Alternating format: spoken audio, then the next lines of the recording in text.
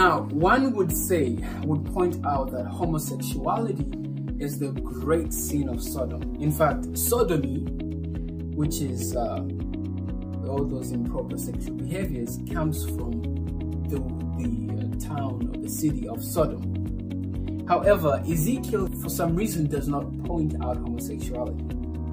And that's something that I want us to dwell on today. It says, "Behold, this was the iniquity of thy sister Sodom.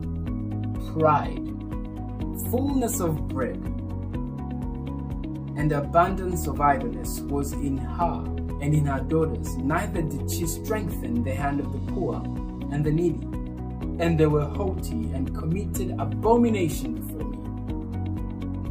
Therefore I took them away as I saw good." Of course, speaking about abomination, we can conclude it was homosexuality as well.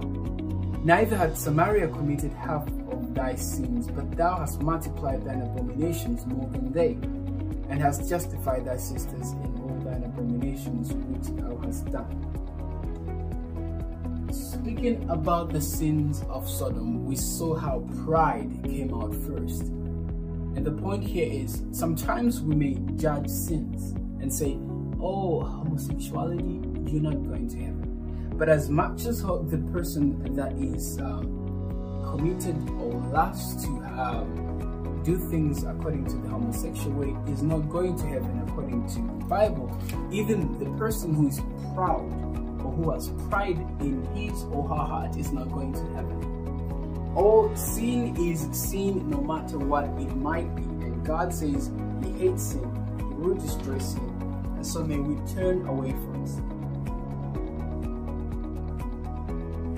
Jehovah said, "Because the cry of Sodom and Gomorrah is great, and because their sin is very grievous, I will go down now and see whether they have done altogether." The cities of Sodom and Gomorrah were full of evil, licentiousness, rampant with murder, and indulgence in extravagant pleasures.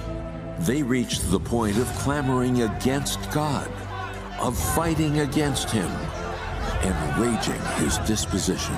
"Where are the men which came into you this night? Bring them out to us, that we may know them."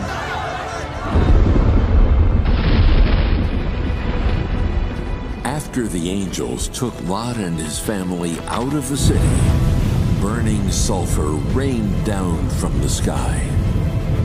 The raging fire lit up the heavens. Hurry up! My house! Our lives are on the line. Who cares about the house? I'm not afraid. Just one look. Just one look.